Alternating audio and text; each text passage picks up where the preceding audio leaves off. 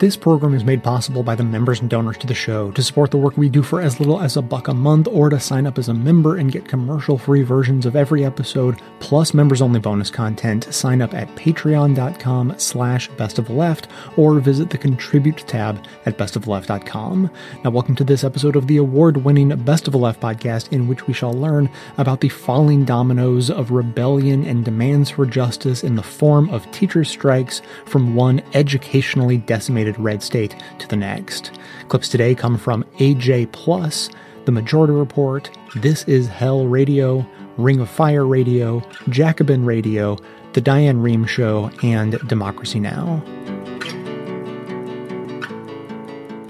You know, everybody loves your neighborhood teacher, but no one wants to pony up to pay us a salary where we can survive. Well, if teaching were easy, we wouldn't have a shortage, right? It is a symptom of the sick and fractured system of education. I think I always had it in me to become a teacher, but I never wanted teacher pay. We're underfunded. We have less resources. We're kind of expected to give up of our time. We're expected to go the extra mile all the time without being asked, even if I can.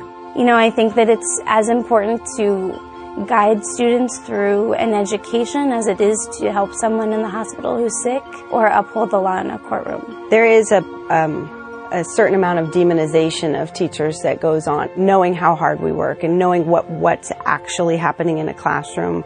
It's hard to hear people put down your profession. In somebody's class is the next bioscientist. In somebody's class is the next discoverer. It's so important that we renegotiate what we think about teachers. I would say on a national level, there's too much politics involved in public education. There's too much money tied to policies and ideas about what education should be and how education should happen. There's not a lot of actual educators in that conversation, which I find extremely problematic. If you look at the education system, the highest need students usually have the smallest amount of resources. It is difficult, especially when you teach in communities of color or low-income communities. They bring a lot of trauma into the room. If you have students arriving every day and their minds are elsewhere, they don't know where they're going to sleep at night, they're cold, they're hungry, their stomachs are growling, across the board, generally, they're not going to thrive. I think when you talk to teachers, the thing that we're most frustrated with in regards to our kids is the amount of testing that they have to go through. We are testing children to death, and we're testing teachers to death. 20 years ago, we might have spent as much as 2 weeks testing. Today, in 2015, the average number of weeks a child spends taking tests can be up to 6 weeks. And it just seems like a reoccurring thing. It's just happening over and over again. Let's try a new test. Let's try new standards.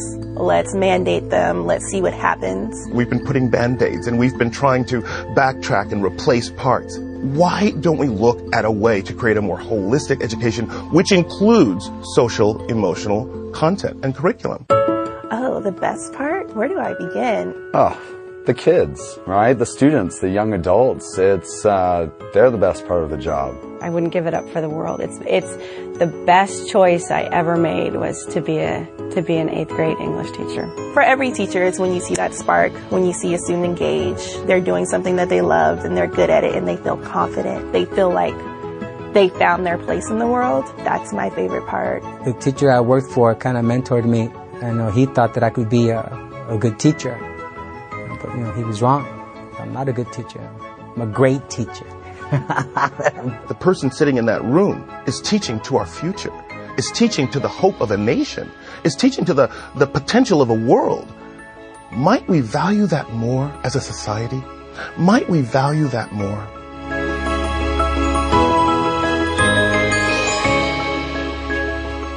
So this is super exciting. There are strikes going on as we speak in Arizona. Just play the footage of the aerial shot of the strike. Yeah, and then we'll play the other one. This was from downtown Phoenix yesterday. A lot of teachers wearing red. I mean, that's a lot of people. It's from Casey Kuhn, reporter in Phoenix. It's going to pan over.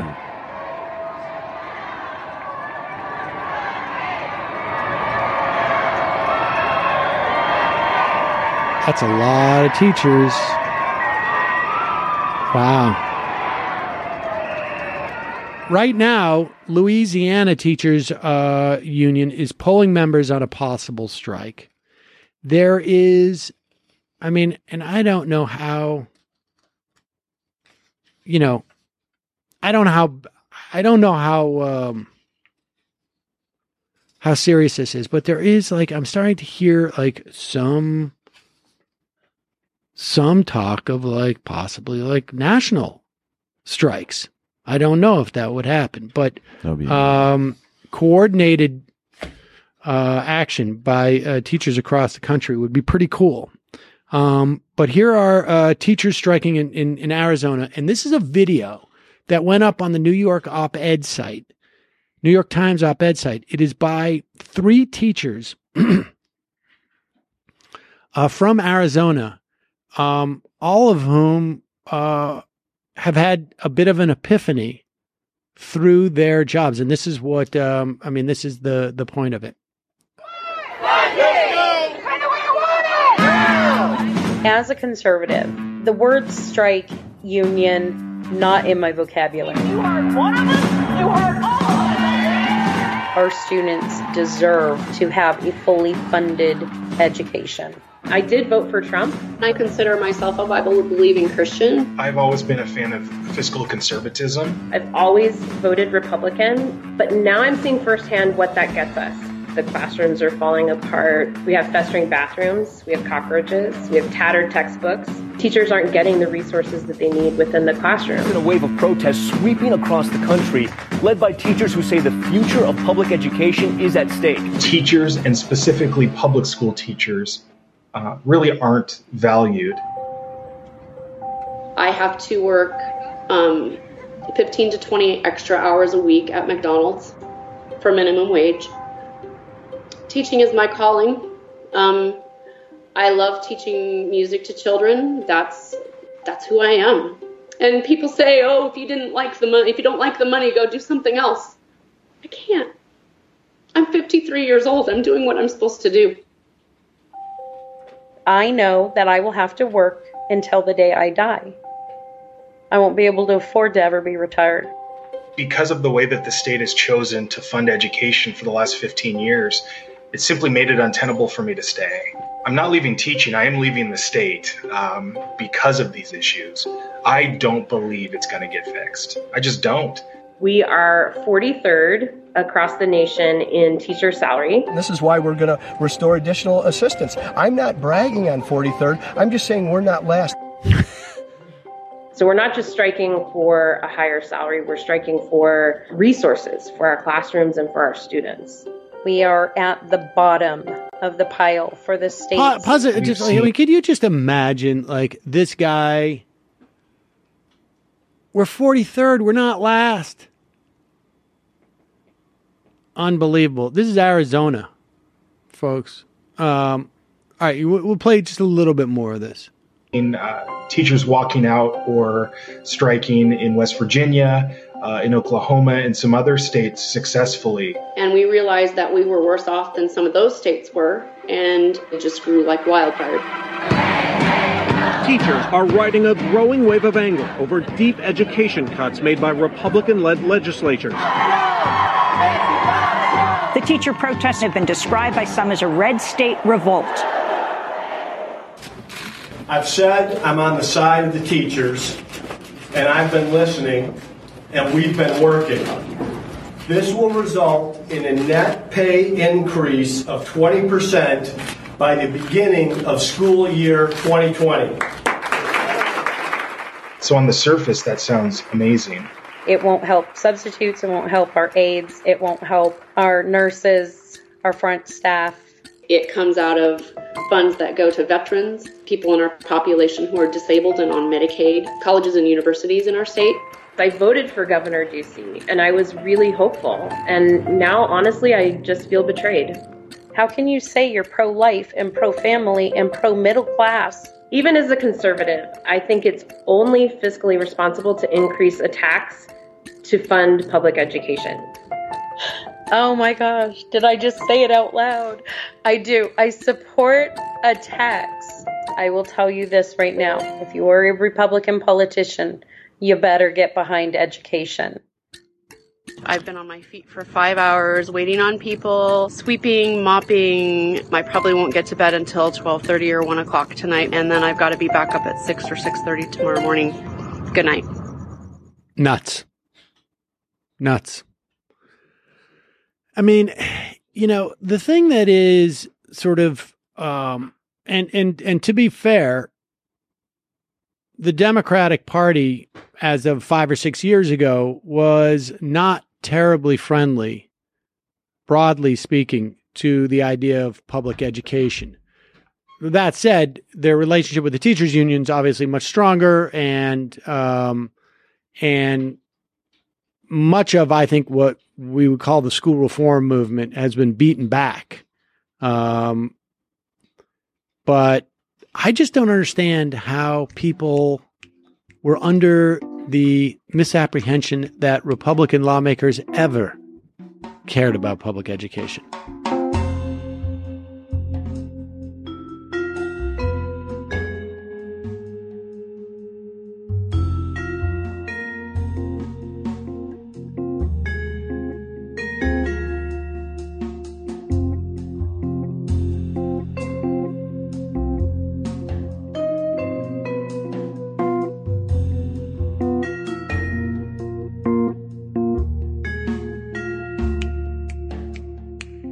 As far as shaping the way that people live, you write that the prevalence of women in the teaching sector is undergirded by a more complex issue.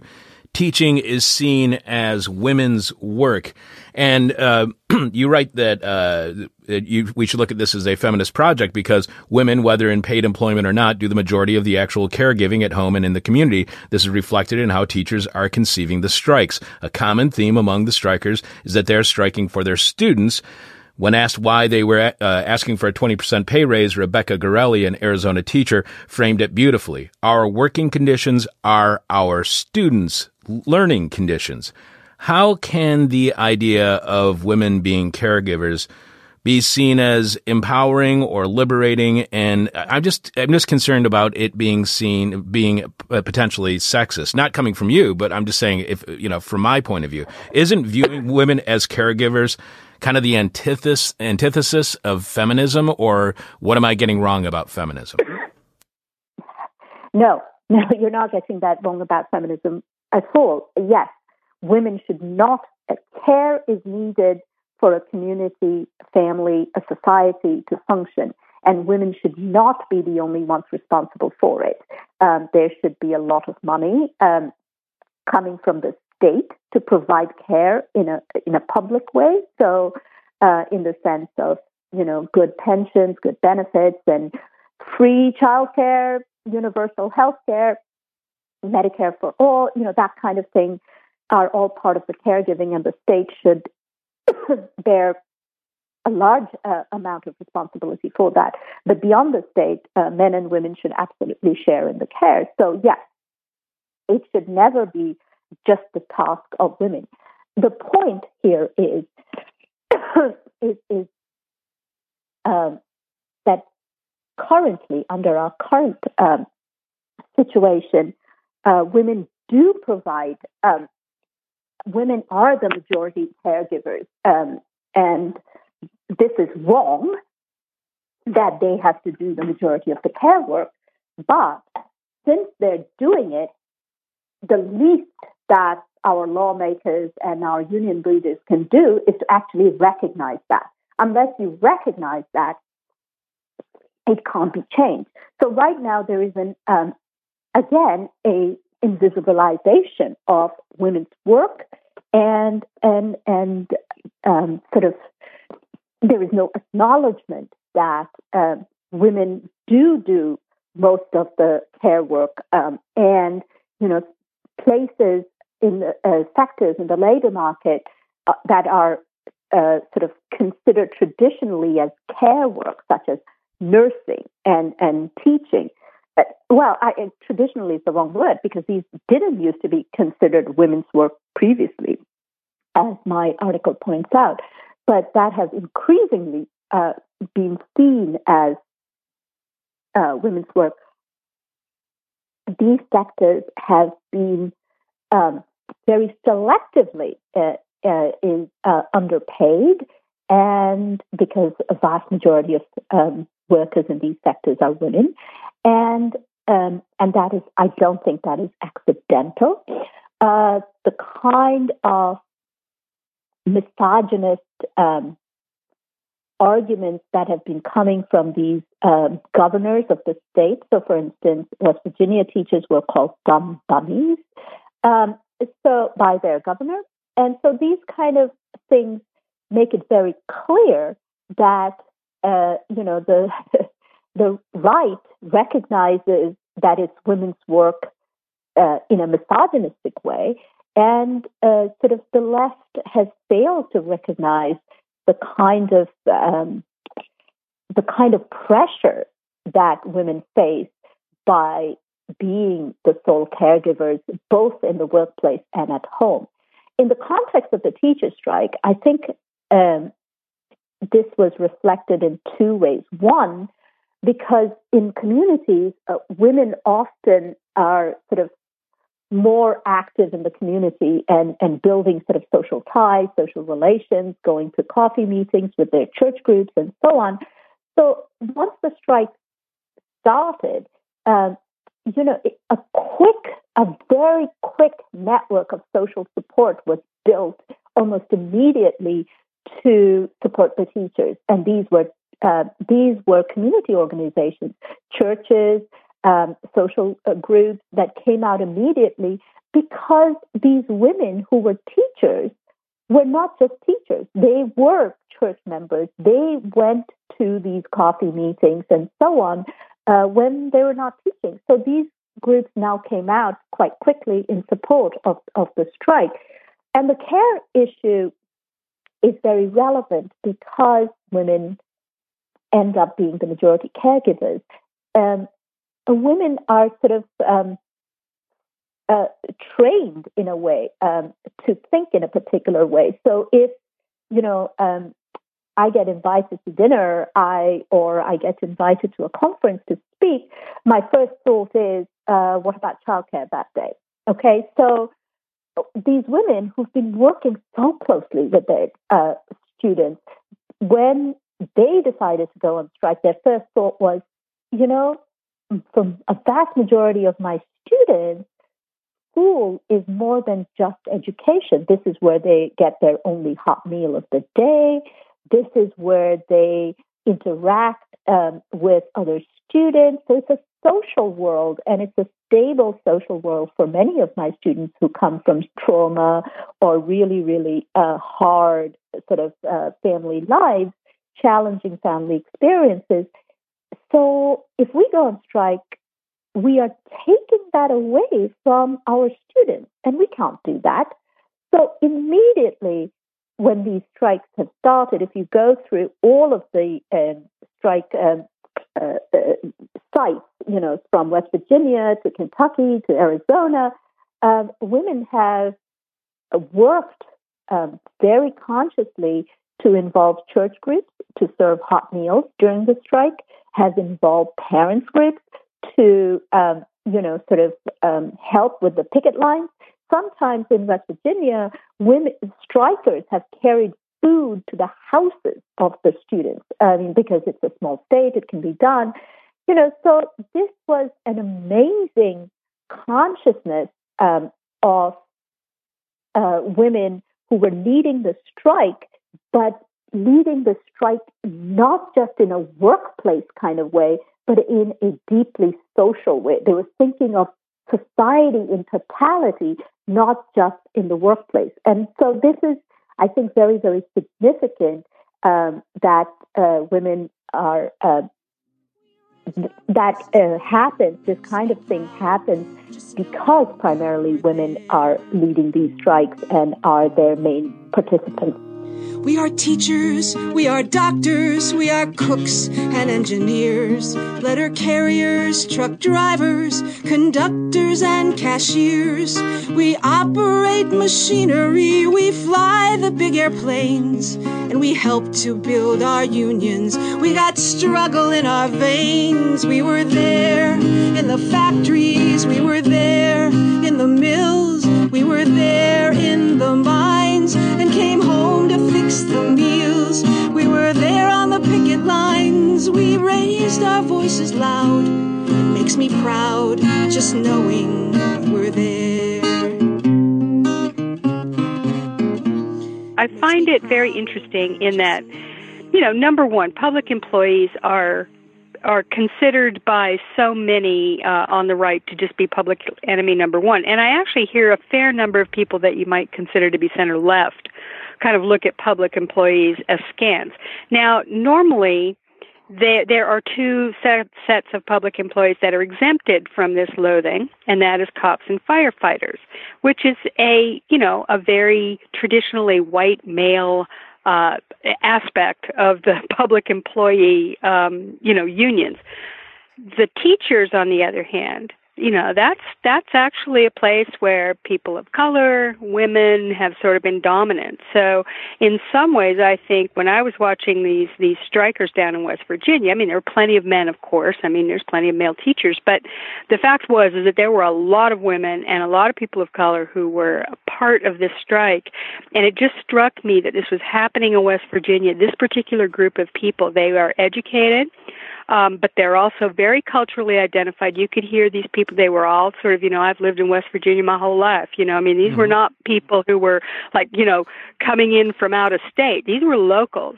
And it was that same kind of sense I got, that weird little, the hair on the back of my neck standing up and just going, you know what, there's something happening on a local level around this country of people who are just, they are resisting, rebelling in this case. Really rebelling. And they won. And they won because they stuck together. They pushed it as hard as they could. They did not, and they were very reasonable. There was no violence. There was no ugliness about it. It was a strike, but it was, very, very civil in the way that they handled it. And they won. And it's like I'm watching this going, wow, I can't believe it. West Virginia. It just gives you a little bit of hope. You know what I mean? Yeah, absolutely. And I think you're right here. There's almost sort of like there's two parallel stories going on with this. One is that we have seen, and you could probably peg it to the Chicago teachers strike. I think it was back in 2011, which was a very successful strike, and that led to increased what they call social movement unionism as opposed to managerial unionism. And you saw in Massachusetts, Barbara Maldioni became the head of the state teachers union there, and they fought off successfully attempts to privatize education via charters or expanded charters in Massachusetts. On one hand, you can see this as is part of that story. And on the other side of that story, we should also say that this week, teachers in Oklahoma and teachers in Arizona have cited what's going on in West Virginia as an inspiration to perhaps go on their own walkouts.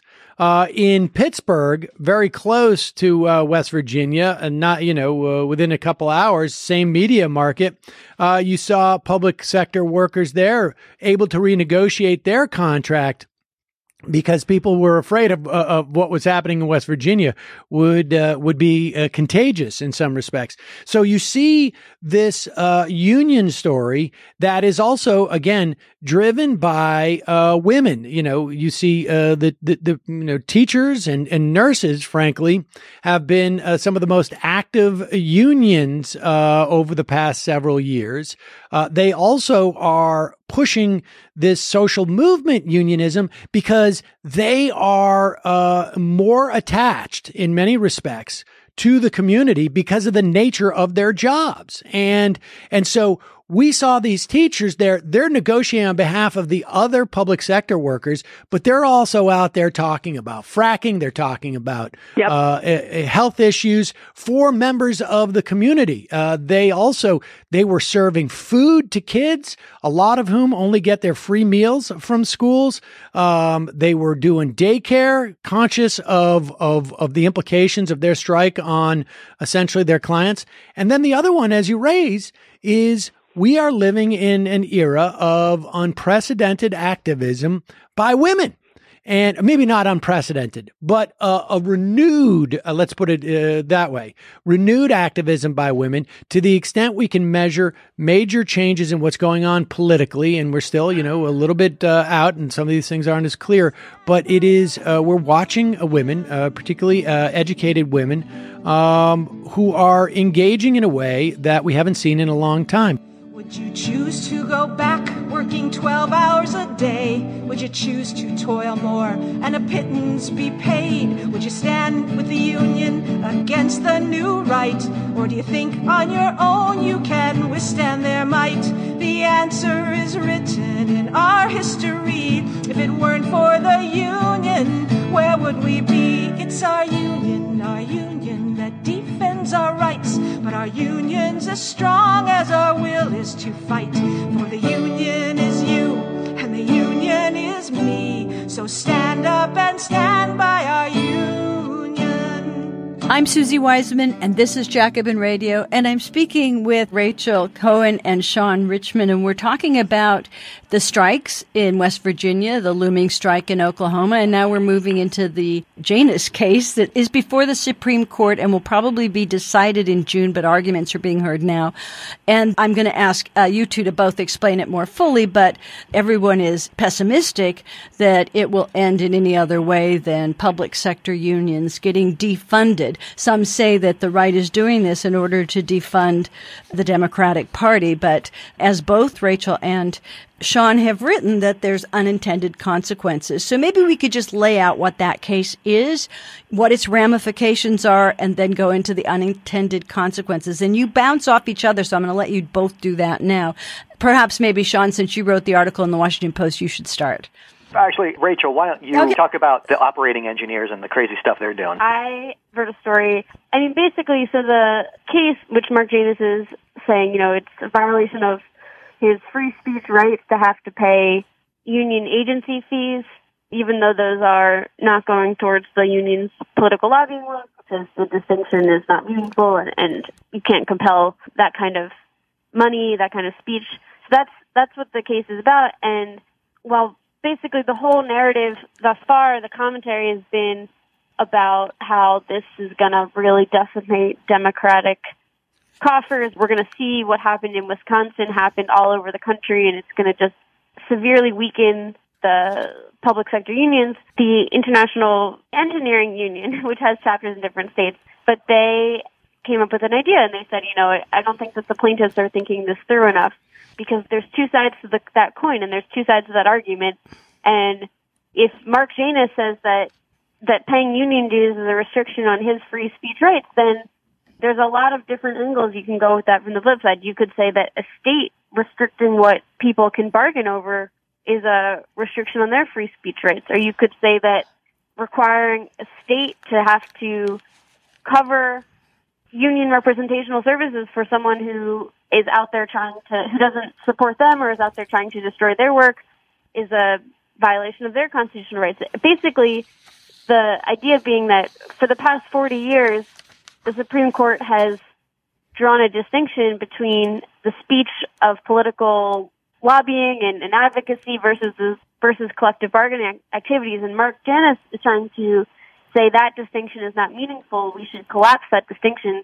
But the argument put forth by this engineering union is saying, if you collapse that distinction, you're going to collapse possibly a lot more with it, and you're going to open the floodgates to all sorts of challenges, and we're already starting, and they already filed 3 lawsuits, 2 in Illinois, 1 in Wisconsin, one challenging Scott Walker's infamous law that he signed in 2011 that is responsible for basically depleting public sector unions in his state.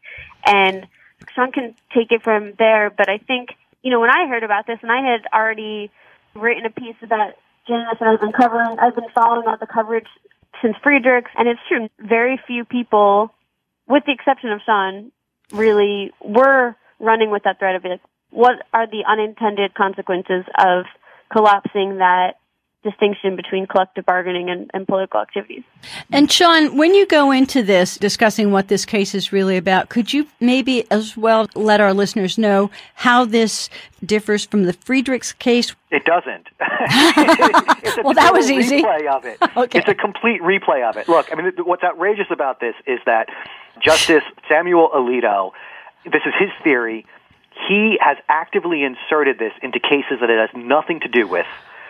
And he's been basically soliciting for the vast right-wing conspiracy to bring this argument to the court for years now. He tried to get it into Harris v. Quinn in, I guess that's going back to 2014. He didn't have enough votes at the time. Friedrichs came along very shortly thereafter. And for Alito to get his way, for him to make agency fees completely illegal and unconstitutional, the court has to say, basically, that every interaction that a union has with the government is inherently political, and therefore, by compelling people to pay fees to their union, it is the government compelling those people's speech by participating in an inherently political organization, even when the union is bargaining over who gets to have Tuesdays and Wednesdays off at the Department of Sanitation. That somehow is a political debate.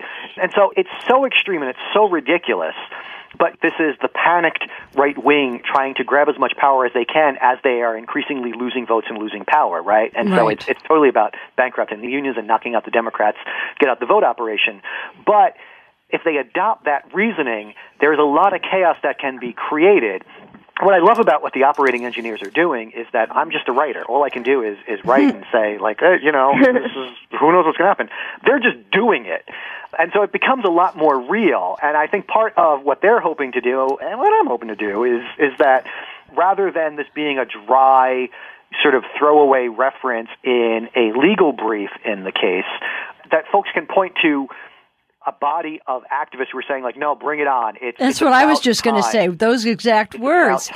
Right, but let me just, come in there, because there's also like a lot of disputes. I'm reading a lot of articles where people are arguing with each other over whether or not a negative outcome for unions in the Janus case is necessarily a bad thing, and other things, yeah, it's going to be really bad. But you bring out some silver linings, and you both just talked about free speech, because let me ask, does this mean that everything's going to be settled now, or rather brought to the courts to discuss whether free speech rights have been violated? It's a constitutionally protected your right to free speech. How do you see this? Let's talk about those consequences. We owe it to ourselves to turn every workplace dispute into a constitutional crisis. Look, this is bad. If we lose Janus, it is bad. Just unequivocally, it's going to be bad. We're going to lose a lot of union members. Unions are going to lose a lot of power on the front end. And so what is our revenge? Our revenge should be turn this into chaos, make them grapple with the implications and play out the thread of the argument that they made. And the pushback that I get more often on what I'm saying from people who understand what they're talking about is, look, these guys are craven. A 5-4 majority that goes with Justice Alito on this doesn't really give a crap about appearing to be reasonable or thoughtful or ideologically consistent, which is true. But the reason they're doing this is that they are panicked that they are going to lose their majority, which means we're going to have more federal circuit courts and eventually a Supreme Court that could be convinced of our arguments. And in the meantime, let's make those arguments. And let's also play out the thread of what the attorney for AFSCME said in the hearings, that agency fee is traded for the no strike clause in bargaining, particularly in private sector bargaining. You want to knock out one component of the very foundation of what has been a fairly stable labor relations system in this country, then you deserve the chaos that you're inviting. So in other words, it will bring back the strike. Go ahead, Rachel.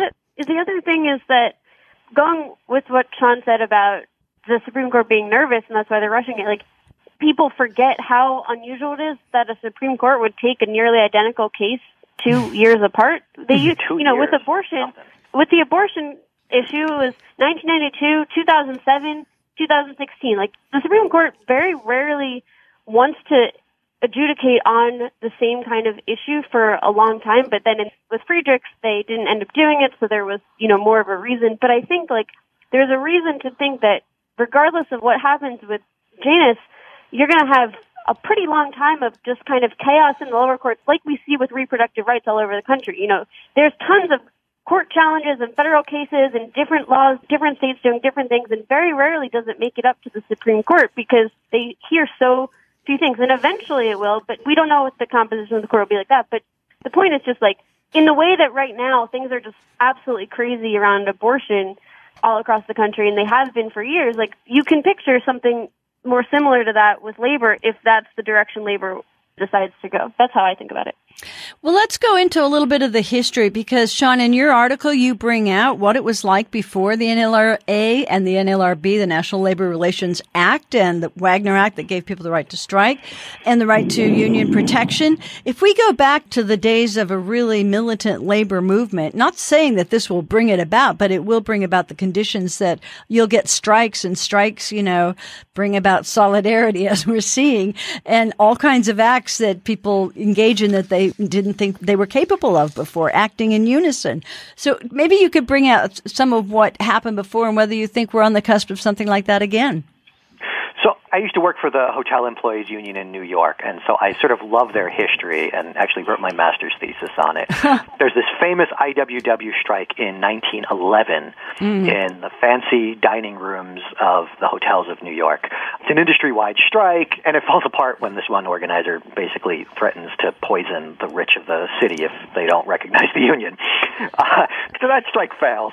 And the workers like the whole wobbly model, but they're like, maybe we're not going to be wobblies because we don't need to have our organizers threatening murder and losing us middle-class support. So they become That's an organization the industrial workers of the world. Yeah, go on. Yeah, so they become a union called the Amalgamated Food Workers. Mm-hmm.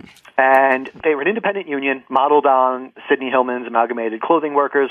They were probably the main union for the hotel industry from that time, from 1912 until into the 1930s.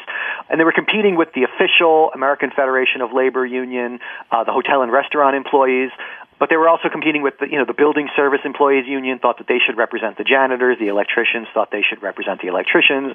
And at some point along the line, there was a split within the Amalgamated Food Workers, and there was a communist union called the Industrial Union of Hotel Workers that formed up.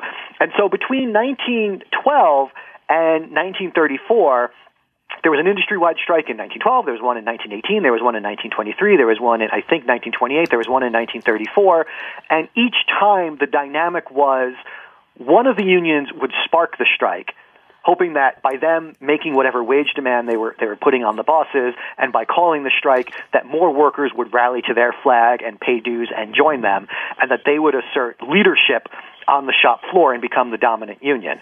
I mean, this is a crazy dynamic. Every now and then, the official hotel and restaurant employees unions at the time, which particularly after Prohibition had a bit of a problem with the mafia, would swoop in and would sign an exclusive contract with the bosses at some cafeterias, and they would win. And so this fiercely sort of cutthroat, competitive structure, and there was no labor peace for the hotels. And it was really only after the National Labor Relations Act gets passed, and even though it didn't even apply to hotels at the time, because it was based on interstate commerce, and hotels weren't considered to be interstate commerce until the Civil Rights era, the employers wanted labor peace like a lot of the other industries were getting. They also had like a giant World's Fair that was getting organized in 1939, and they just did not want to strike in 1939. And so they basically begged the unions to merge. And they said, if you guys can become one union, we will recognize you, and we will sign an industry-wide contract with you that applies to all the hotels that are a part of our association, because we just need to know that for at least the 2 years that this World's Fair is happening, that there's not going to be a strike, there's not going to be any job actions. In a microcosm, that is a lot of what happened across industry in general, that where unions finally established a degree of recognition and settlements with employers that were lasting, the employers preferred to deal with just one union because they wanted a guarantee that for the terms of their contract, and these were 1 or 2 year contracts at the time, eventually sort of becoming 5-year deals and longer, they just wanted to know, we're done, that whatever issues you brought to the table, however they were settled, we're done with this. For the next 3 years, you're going to file a grievance if you disagree. You're not going to go on strike. And that is the framework that has brought a tremendous degree of stability to American workplaces for a number of decades until the employers started to tear it apart in the 1970s. You say you don't need the union, son. You can do it all yourself. You will sign the boss's contract, and the union can go to hell. You say they'll treat you fair and honest. The bad old days are a closed book. Well, if you really believe that, son, you're more stupid than you look. Bad old ways, bad old days, one begets the other. The struggles of the past of the working class, you had to stick together. That our unity was our only key to unlock poverty's chains, while divide and rule was the boss's tool, and son, that has not changed. So given that these are the consequences of budget cutting and tax cuts that have reduced revenue, what broader ramifications do you see developing politically around these teacher protests? Is it going beyond questions of school funding to raise issues about the wisdom of massive tax cutting and budget cutting? Yes, I think it is going beyond. And what we're seeing in Arizona is that the teachers have asked not only for a raise for themselves and for support staff, and not only for new funding for education for children, but they have said no new tax cuts. So that's a very big demand, especially in a state like Arizona, where politicians have kind of raced to be the ones offering tax relief. So we'll see how that changes, maybe even potentially some midterm races. I mean, my colleague Alexander Burns and I here at the New York Times have written about how some Republicans are starting to move to the center on taxes and say we need to have space in the Republican Party for, sensible policies that would allow us to fund our schools and keep pace with inflation at the very least when funding our schools. Certainly, I'd say that's still a minority of Republicans in these states. The majority of Republicans in these states remain, I think, very committed to the idea that you just want to reduce government size at all costs and continue to cut taxes. You quote Gary Jones, a former chairman of the Republican Party in Oklahoma and a candidate for governor in Oklahoma, Republican candidate for governor, who is himself questioning the wisdom of all this tax cutting that has taken place. Exactly. And he's an example of the type of Republican who's maybe introducing a new way to talk about it. And I mean, this is not historically new. It's just new maybe since the Tea Party revolt of the year 2010 or so. Now, another issue that you mentioned that I find interesting is the connection with the charter school movement and privatization of schools. You write that this has actually hurt school enrollment and therefore indirectly hurt school funding. Right. So in Arizona, which has really been a wild west for charter schools and for vouchers that allow parents to use tax money to send their kids to private schools, some districts and schools have seen a loss of students to these other options. Now, when you have fewer students, you have less money in your school, and that may be okay in some regards because you have less money to spend on kids that you don't have. But there are some costs that remain the same, even if your student population goes down, say the cost of maintaining the building. So this is something that teachers are anxious about. And I've talked to, traditional public school teachers in Arizona who say these charter schools and private schools are marketing themselves so heavily to parents. We're doing a great job here at our public school, but parents have gotten the message that public schools are failing, and so they're not enrolling their kids. So, Dana, what's the history here of teacher activism? I mean, teachers, as you pointed out, teachers have always been I think it's fair to say, very idealistic about their profession, their reasons for choosing their profession. But you've also written that the teachers have quite a history of activism when they feel that their interests are threatened. That's right. I mean, the teacher union movement launched in 1897 in Chicago, and a big issue that motivated female teachers at that time to organize as a union was low corporate tax rates. The schools were just being starved while big companies at the time were paying very low taxes, especially property taxes at that time. So this is a thread that runs through American history. It is not new, and it's very interesting for me, having traced the history back to the late 19th century, to see this happening in 2018. I'll tell you, it is not the story that I expected to be covering this year. And a lot of these teachers are women, of course, and I think you're right that the teacher union movement was largely founded by women. Yes, it was founded solely by women, and it was an explicitly feminist suffragist movement in the late 19th century. I think in the mid-20th century, the most famous union leader was Albert Schenker in New York City, and so that gave the teacher union movement a male face for a time in the 60s, 70s, 80s. But now, again, I mean, I think because there's so much other feminist activism going on right now with the Me Too movement, people are talking about how, this is a female profession. We do see that 75% of American teachers remain women to this day. Back when the teacher movement got started, teachers were very, because it was largely a female profession, almost entirely, the teachers were very poorly paid back at the beginning. Right, that's right. Of course, over the long course of history, teacher pay has improved exponentially. I mean, teachers used to be paid akin to, say, like a housemaid in the 19th century.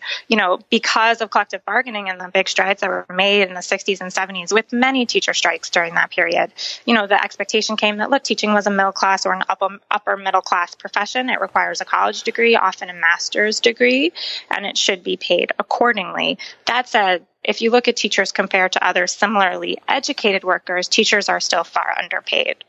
So what do you see as being the political implications of this, given that we are having midterm elections coming up? I'm sure that most of the debate must be around governor races or state legislature races. Do you see it spreading beyond to congressional races, for example?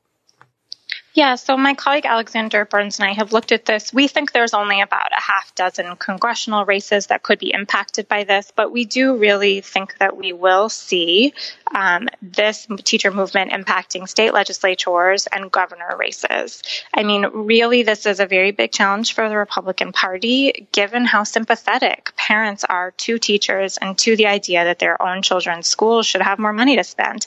I was out in Arizona with parents that were protesting alongside their children's teachers, and I did not know what to expect. I started going down the line of parents, typically mothers, asking them, how they were planning to vote, who they typically voted for.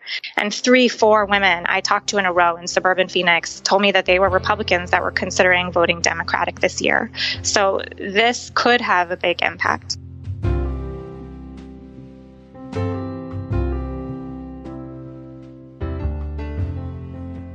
If you would love a way to financially support this show without it costing you anything, there's good news. You can support the show by bookmarking and using my affiliate link every time you shop with that company online. And you know what company I'm talking about. It's basically the one company online. You probably shop there at least now and then, maybe even a lot. Perhaps you make a lot of business-related purchases, or you have your standard selection of home goods delivered regularly. In any case, you might have some mixed feelings about it, and you'd be right to. It'd be great if we could all avoid them somehow, but, it's like climate change. What we really need is regulation, not just personal choices. So, until we can get some anti-monopoly, trust-busting legislation passed, a lot of us are going to continue to make the not completely irrational choice of shopping there. So, whether you feel your conscience needs soothing or not, you can support the production of this show by using our affiliate link and redirecting some of those purchasing dollars to us. Your shopping experience is identical to usual, and it won't cost you a dime more. So to get the link, go to bestoftheleft.com and use our banner to click through to either the US, Canada, or UK stores and bookmark the page so you can set it and forget it while continuing to support us into the future. It helps more than you think, and the more who join in, the more it helps. So thanks for taking the time.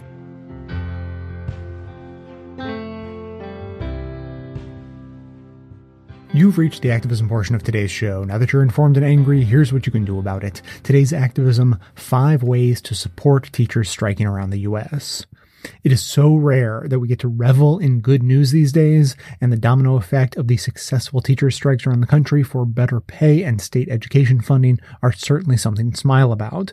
But besides cheering quietly to yourself every time you read about another victory for teachers in education, you can also help support and ensure their progress in tangible ways at the same time. We've compiled 5 effective ways you can help support teachers across the country and in your own state. Number 1, call Congress. Whether you're in a striking state or not, call your members of Congress to show your support of the striking teachers.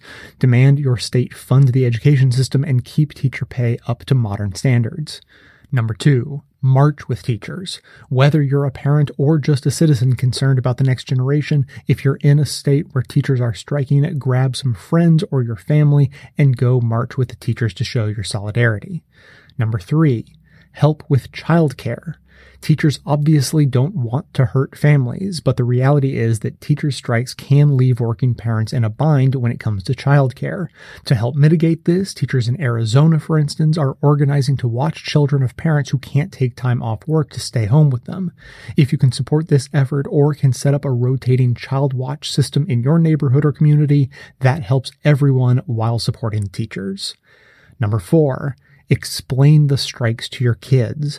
Talk to your children about why teachers are striking. Most kids have no idea what their teachers sacrificed for them and their education. This movement is about their future, so if possible, take them to a rally so they can show their support too. And number 5, donate to teachers' strike funds. Some of these strikes are going to go on for a long time. Teachers need resources now to win the battle to have resources when they are back at work. We've included links to the official strike funds in the show notes.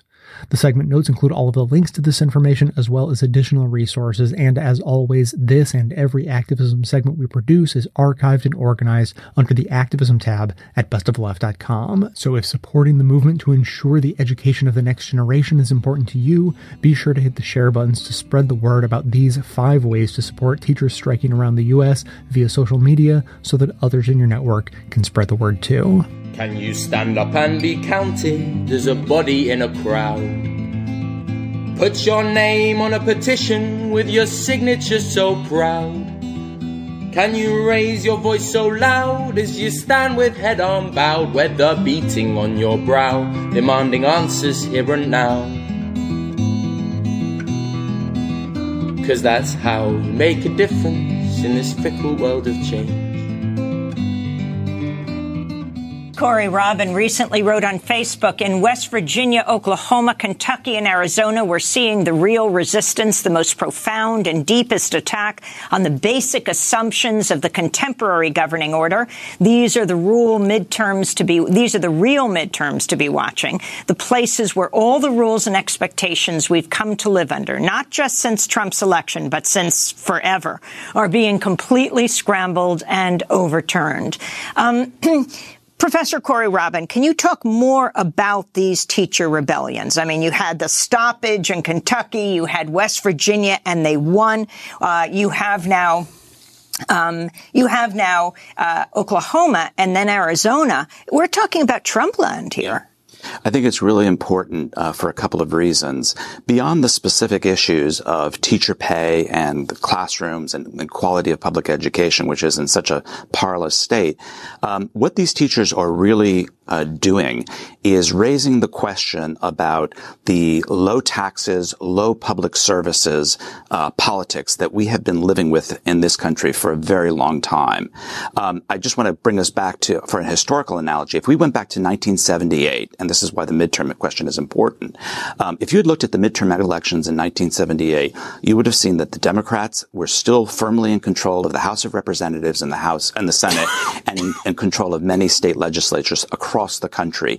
You would have had very little inkling, just looking at the midterms, of the very profound right-wing counter-revolution that was coming in 2 years in the election 1980. If, however, you had looked at what happened in California with Proposition 13, which was a public ballot initiative that basically made it very difficult to raise taxes anymore. There you would have seen the future of American politics for the next half century. Likewise today, I think if you're looking at what's happening in Oklahoma, really, as you said, in the heart of Trump country, these teachers are saying, are saying something that is such a challenge to the Republican Party about taxes and spending, but also to the Democratic Party. I think it's very important. Democrats have been terrified of being tagged as the tax and spend party really since Walter Mondale. And what are these, and the only times Democrats are willing to raise taxes is to deal with the deficit or the debt. What are these teachers are saying? They're saying raise the capital gains tax, not to cut the debt or the deficit, not to be good government people, but instead to deliver vital public and services that the public needs and wants. And I think that's the real challenge that they're posing. This is such an astounding story that's happening in Oklahoma. You have schools that are only operating 4 days a week because they don't have enough money for the fifth day, and the teachers don't have enough money to teach for the fifth day because they need second and third jobs. We had a teacher who was taught, for 20 years, and so had her husband. And her husband, on his day off, he sells his own blood products. It's horrible. But in a way, it's just a very extreme version, I think, of what happens in a lot of states. I mean, I teach at the City University of New York. It used to be one of the crown jewels of the city and of the state. It has also been systematically been underfunded and defunded by both Republicans and Democrats alike. This is a national problem. What's so amazing is that it's being confronted in the place where you would think there would be the most support for it. And not only are they doing this... You're talking about Governor Cuomo, Democratic Governor Cuomo Democratic here in New York. And going way back to his father as well, defunded CUNY. But Mario Cuomo. But in Oklahoma, these teachers are doing this and they've got, it's amazing to me is that they've got overwhelming public support with what they're doing. Well, has there been any precedent? Is there any precedent for this number of teacher strikes or even public sector workers in general in the U.S.? I think there definitely has. I mean, public sector workers have really been in the forefront for the last 50 years of leading strikes. In the 1970s, particularly women and people of color were in the vanguard of a lot of these efforts in organizing public sector workers. And in fact, one of the reasons you could say that the Republican right has been pushing so hard on this Janus decision, which would basically make it very hard for public sector unions, the Supreme Court decision, is precisely because they feel like that's the last bastion of unionized workers, and they are workers that tend to be, compared to the rest of the workforce, overwhelmingly women and people of color. And this is why judges are so important right now. And as you have Mitch McConnell saying the fight should be in the Senate, we're going to lose the House, he said, apparently this weekend, according to the Washington Post, that the fight is around the judiciary, and they are packing these courts. I mean, they do take this extremely seriously. For anyone who thinks that President Trump isn't getting anything accomplished. I mean, this has been very clear from the early part of the Trump administration. They bungled so many other things, but the one thing that from the get-go they knew how to do was to get the courts, the judges appointed. In fact, he's been appointing judges at a faster rate than Barack Obama did. I think faster than George W. Bush did. But that tells you something, though, I think, not about the strength of the conservative movement and the Republican Party, but about its weakness. McConnell is very clear about this. If we can just hold on to the Senate, we can have a lock on the courts, not just the Supreme Court, but the courts for 30 to 40 years. And remember, the judges they appoint, these are people who are, in their 50s and their 40s who will be with us for a very, very long time. I mean, you have this judicial nominee, Wendy Vitter, who worked for the Archdiocese in Louisiana, who, when confronted by Senator Blumenthal yesterday about whether she supports this landmark Supreme Court decision, Brown versus Board of Education, challenging desegregation, she demurred. She said she wouldn't say. Yes, well, this is the big strategy. All the conservative justices and nominees have been pioneering, really going back to Judge Bork in the 1980s, which is say nothing, make no statements whatsoever about your points of view, and you can present yourself as if you're, remember Clarence Thomas said he had no opinion whatsoever on Roe v. Wade. He claimed he had never even had a conversation about Roe v. Wade, even though he was in law school when Roe v. Wade was decided. So this is a long-standing strategy to say nothing about what your opinions are and get you in that way. And you have Stephen Reinhart now, who has just died. Ninth Circuit Court of Appeals, a huge deal, was the last of President Jimmy Carter's federal judicial appointees. Trump can now remake the Ninth Circuit. Yeah, I mean, and this is really the goal. I mean, it's been really astonishing, again, given the dysfunction and the disorganization that we've seen throughout this administration, their inability to pursue things on so many fronts. But when it comes to this is something that they've been very focused on, almost maniacally so.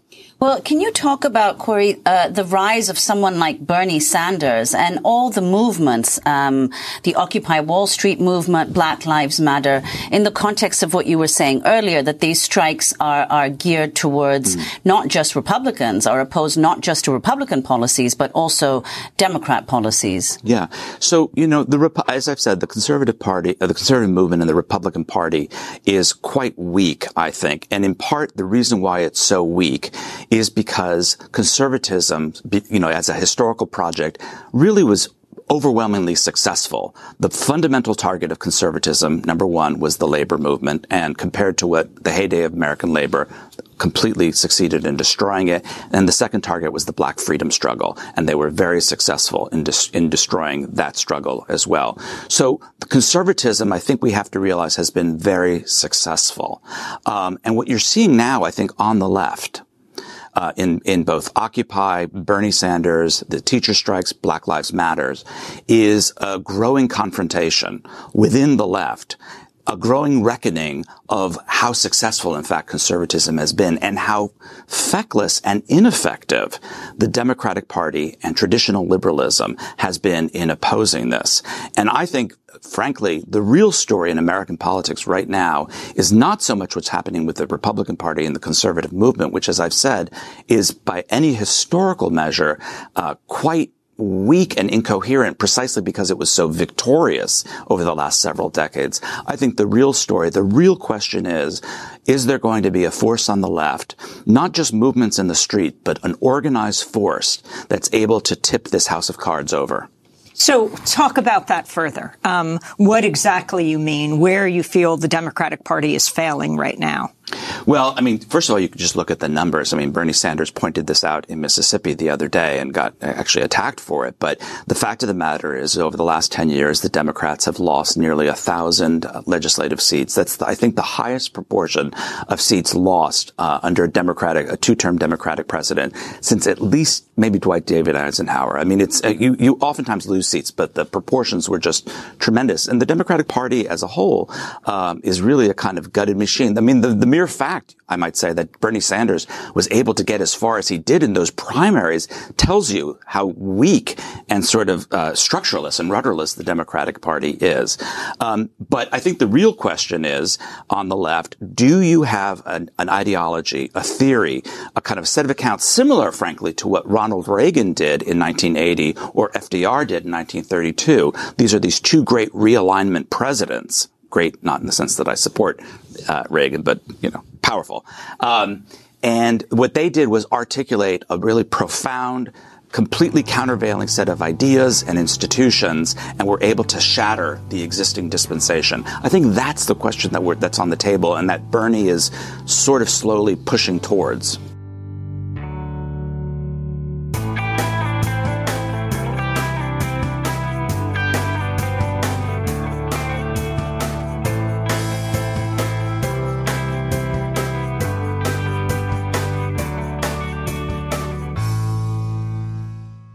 We've just heard clips today, starting with a video from AJ Plus with teachers explaining what's wrong with education in the U.S.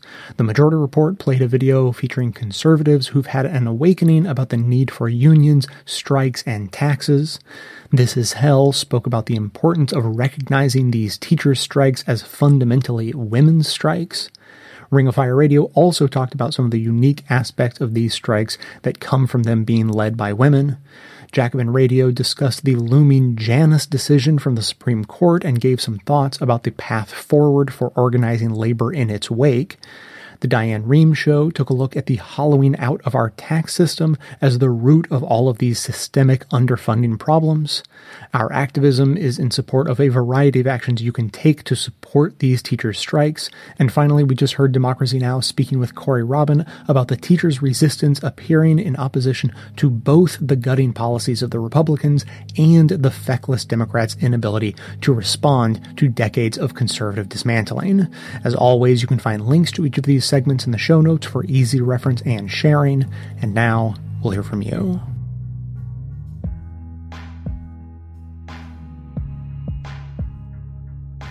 Hi, Jay. This is Whitney. I'm in Seattle. And I'm a long-time listener, first-time caller. I just heard your Bhutan episode and had thoughts about regulations or lack thereof. I think we need to be careful to not automatically assume that our foibles are due to our humanity and not other aspects of our cultural values. The truth is, we don't know. White folks like us have often been quick to say what others should do when historically we're the ones who tend to have the least long-term wisdom in regards to that question, unless we've discovered it only after making an extreme royal mess of things. I don't know much about Buddhism, but I imagine that if the analogy of the child is a reasonable one, then perhaps tactics that work with children would also be effective here. In my experience, one does not need to ban a thing necessarily to get a child to stop doing something harmful. One merely needs to redirect them or explain it to them. It sounds like Bhutan has strong cultural values, and that associating relevant values with practical applications that maintain their environment may be sufficient without regulation.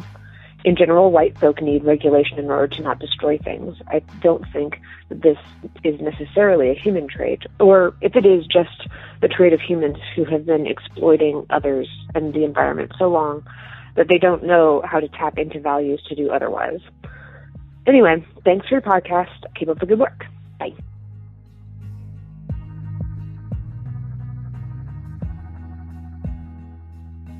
Hey, Jay, it's Colin from Cleveland. I just listened to the little episode you had in the rebuttal about gun control. A couple things are on my mind. I often have to have this gun conversation with some of my students, and what kills me is that I grew up in a rougher part of Cleveland, like the inner city. And to this day, I'll go anywhere in any city, in any town, and I have, and walked around freely. Now, obviously, I'm not inviting crime. I don't dress flashy, show a lot of expensive things. But the point is, in this day and age in America, if I have to have a gun in order to feel safe, I'm sorry, I'm just not free. These people who feel the need to have a gun to protect themselves, I know this is going to be a polarizing statement, but it's an illness of paranoia. They are so convinced that something bad is going to happen to them, they probably should get some kind of counseling. Now, the other thing. Too many of my students also talk about the Second Amendment and its historical context about, fighting an army, we're fighting back against the government. These same people cry that they're coming to take my guns, they're coming to take my guns. And I asked them, I said, if the government got tyrannical, what are you going to do to them? And they said, oh, well, we'll fight back with with our guns. I'm like, okay, well, if they come for your guns, isn't that tyranny? You already have the guns to fight with, so what the hell's your goddamn problem? Jay, you did a great show, and I got to tell you, I think you have a lot more patience than I do when dealing with that topic. Now, full disclosure, I do own guns. I grew up with guns. I don't feel the need ever to have an assault rifle. I don't feel the need ever to have any kind of high capacity. And quite frankly, I like shooting guns at target ranges. And I have a .357. And like my family always told me growing up with guns, Colin, if you ever need more than 6 shots, you have no business owning a gun. Jay, thanks, man.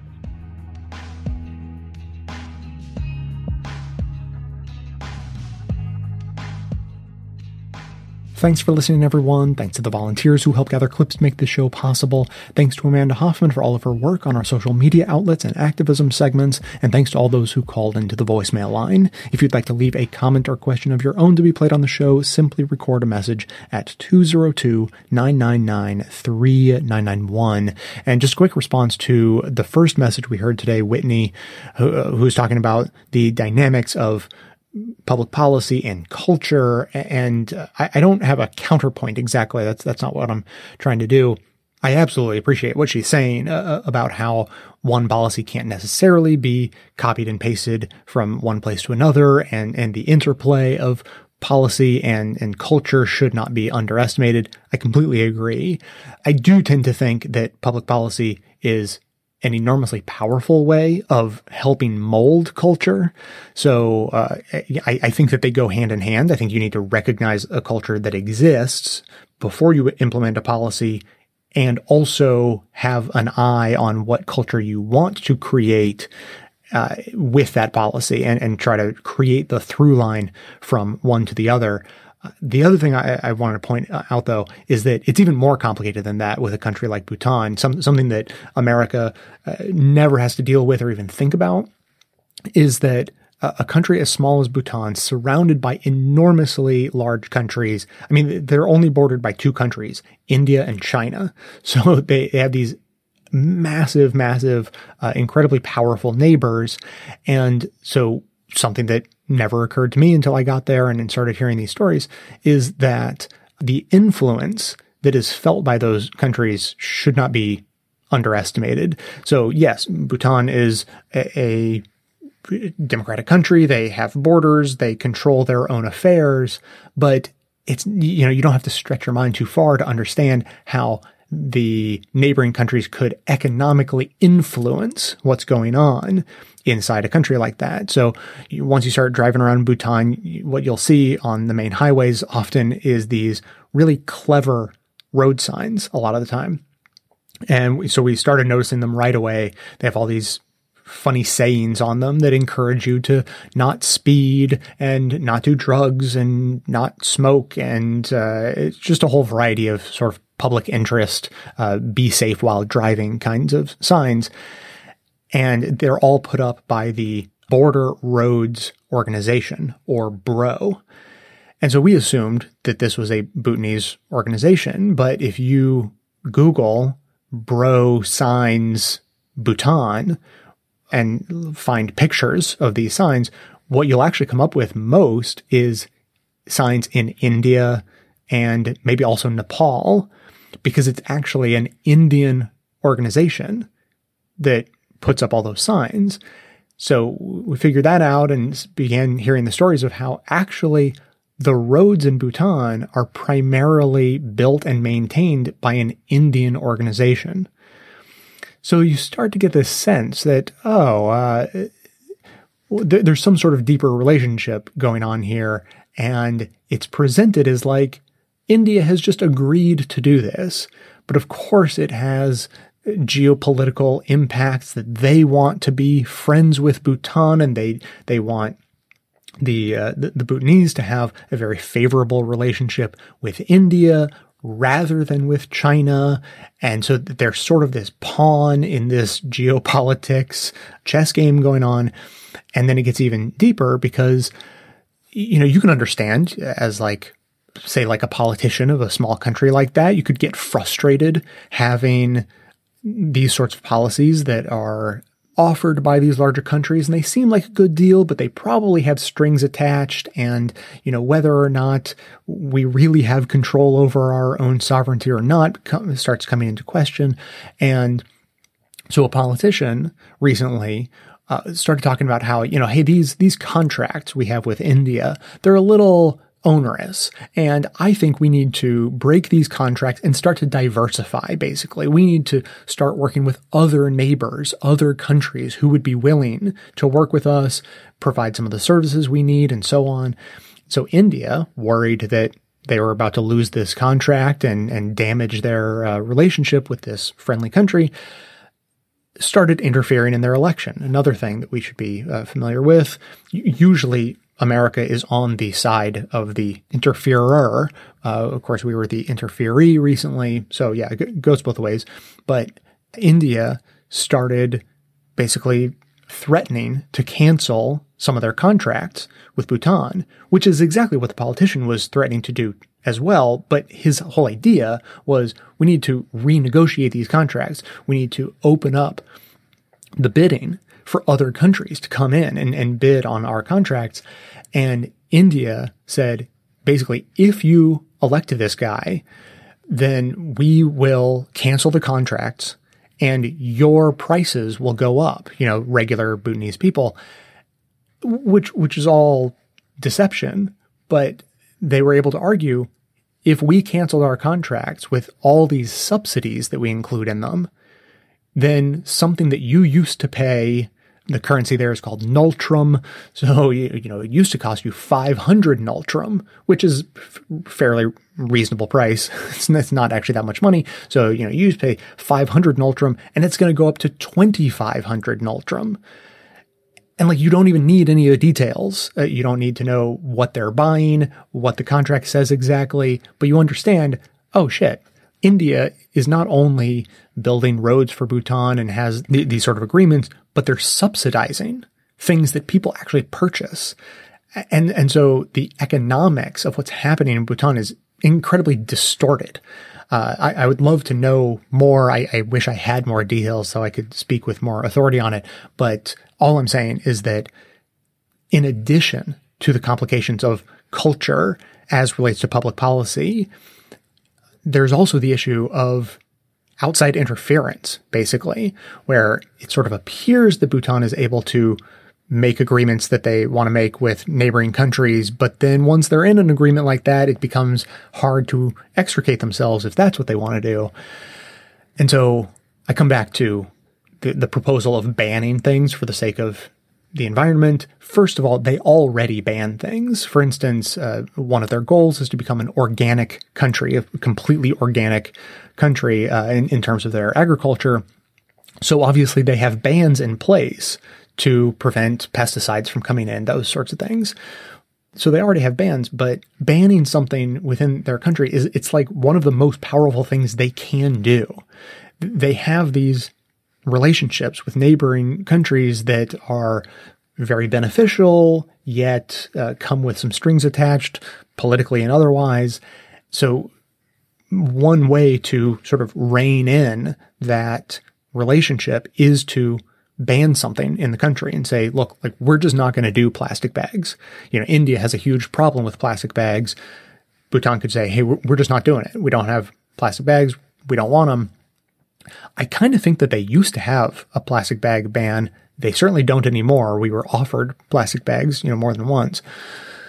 Plastic water bottles is another huge thing that they need to deal with, whether it's implementing a recycling program or taking another huge step and replacing plastic bottles with some other kind of reusable bottles, some sort of a system to sterilize and reuse bottles for water.